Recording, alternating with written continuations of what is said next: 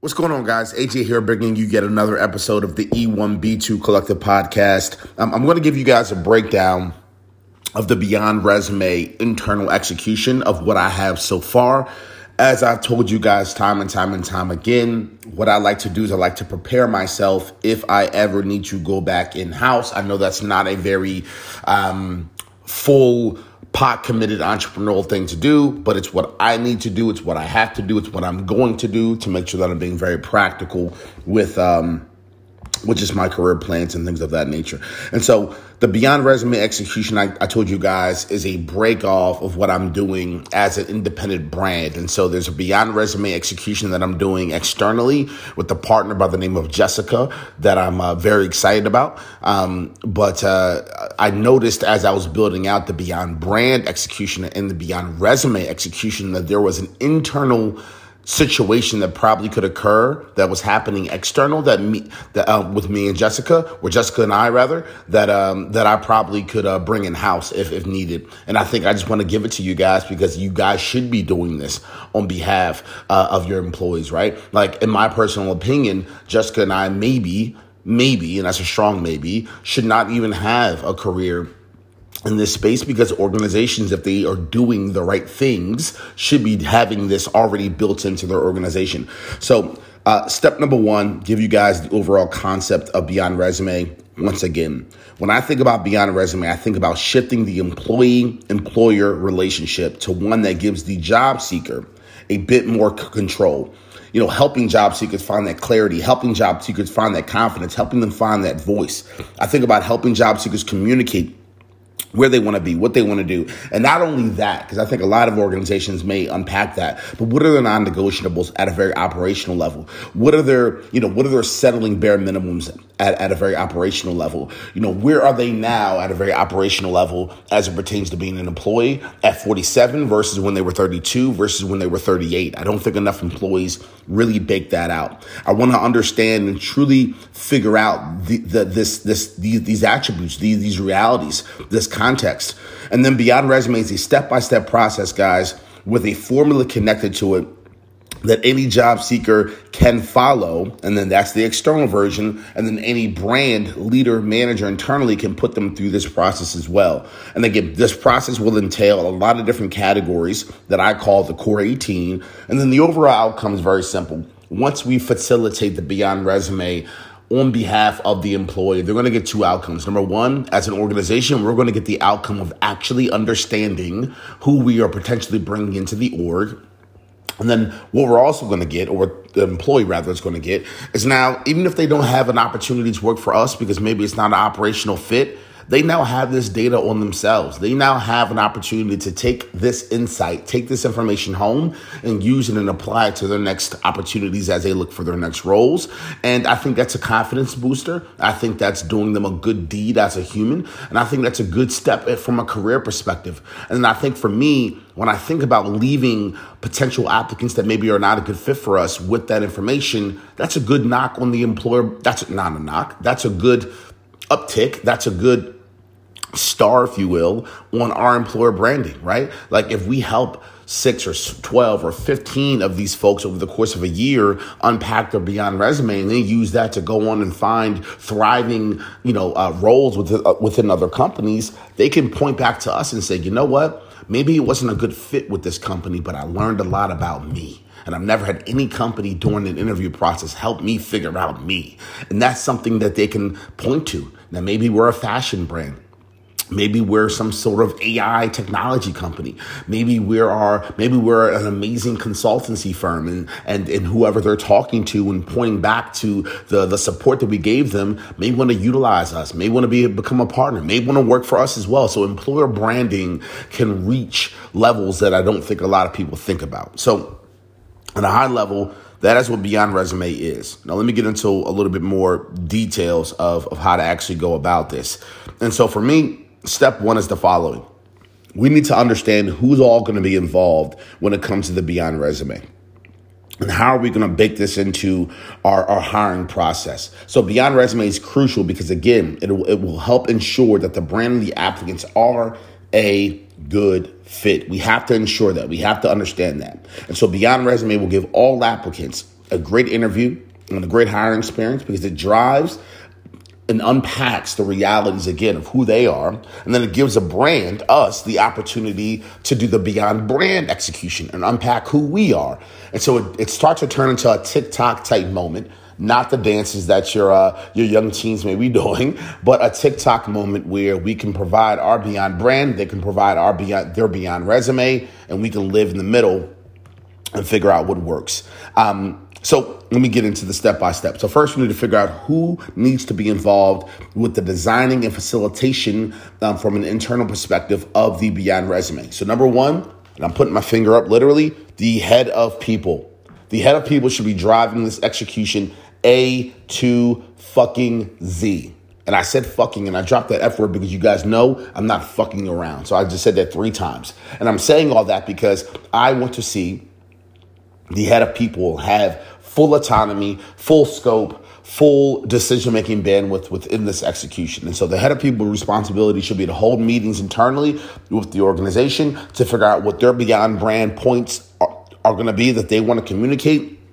They should be having this information when it comes to the beyond resume pieces around getting that and extracting that from the applicants. They should be the one actually at the last phase of the interviewing process, having the conversations, doing the facilitations. They will be galvanizing managers and leaders around both concepts and both executions, aka the beyond brand and the beyond resume, and putting them in the right spots to be able to add value and add context and share thoughts and points of views.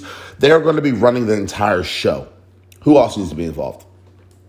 Direct managers and or supervisors and the HOP's assistant. So I'll just start with the HOP's assistant because it's a really easy one. They're going to be minutes and note takers. Like, there's just going to be an admin. I think some of the internal meetings that the head of people will be having with fellow executives, unpacking the beyond resume information and unpacking the beyond brand information, that all needs to be documented. That all needs to be written down. That all needs to be outlined.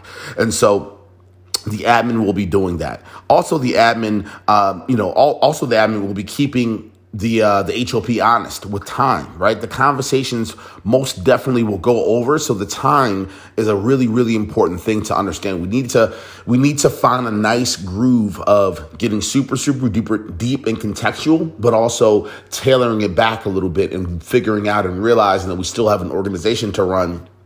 And we can't get so deep into certain rabbit holes. So that's another thing that they'll be doing. And then lastly, they will be managing any and all communications and scheduling between managers and applicants and HOPs and HOPs and applicants and HOPs and managers. So they'll be doing all of that good stuff. Direct managers and supervisors. They will be building and helpful and thoughtful emotional glue with the applicants. So when they are called up to be inside of the meetings when it comes to extracting the beyond brand from their point of view and sharing some of their best thoughts, they need to be doing a good job of that in a very emotional glue, empathetic type way where they can build that connection and that bond. And these are going to be the direct managers of that given role.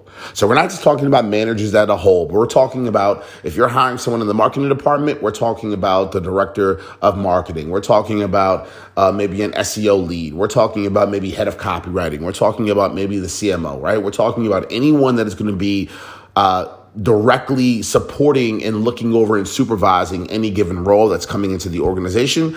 They're also going to be filling in context gaps. And then finally, they're going to be providing thoughtful responses to the applicant's data. Again, being very thoughtful and being very reactionary and empathetic to the realities. Let's get a little deeper into how this works, guys. Number one, they're going to go over all the core 18 categories with the candidate. They're going to review those categories with the applicant, guys. So I'm not going to read them all off to you, but I'll give you a few. They're going to read off my employee one-on-one needs. They're going to read off career mapping needs. They're going to read off contextual financial needs. They're going to read off direct report communication style needs. They're going to just give them a high level understanding of what these things are. And they're going to do this probably at interview number 2. They're just going to brush over these things.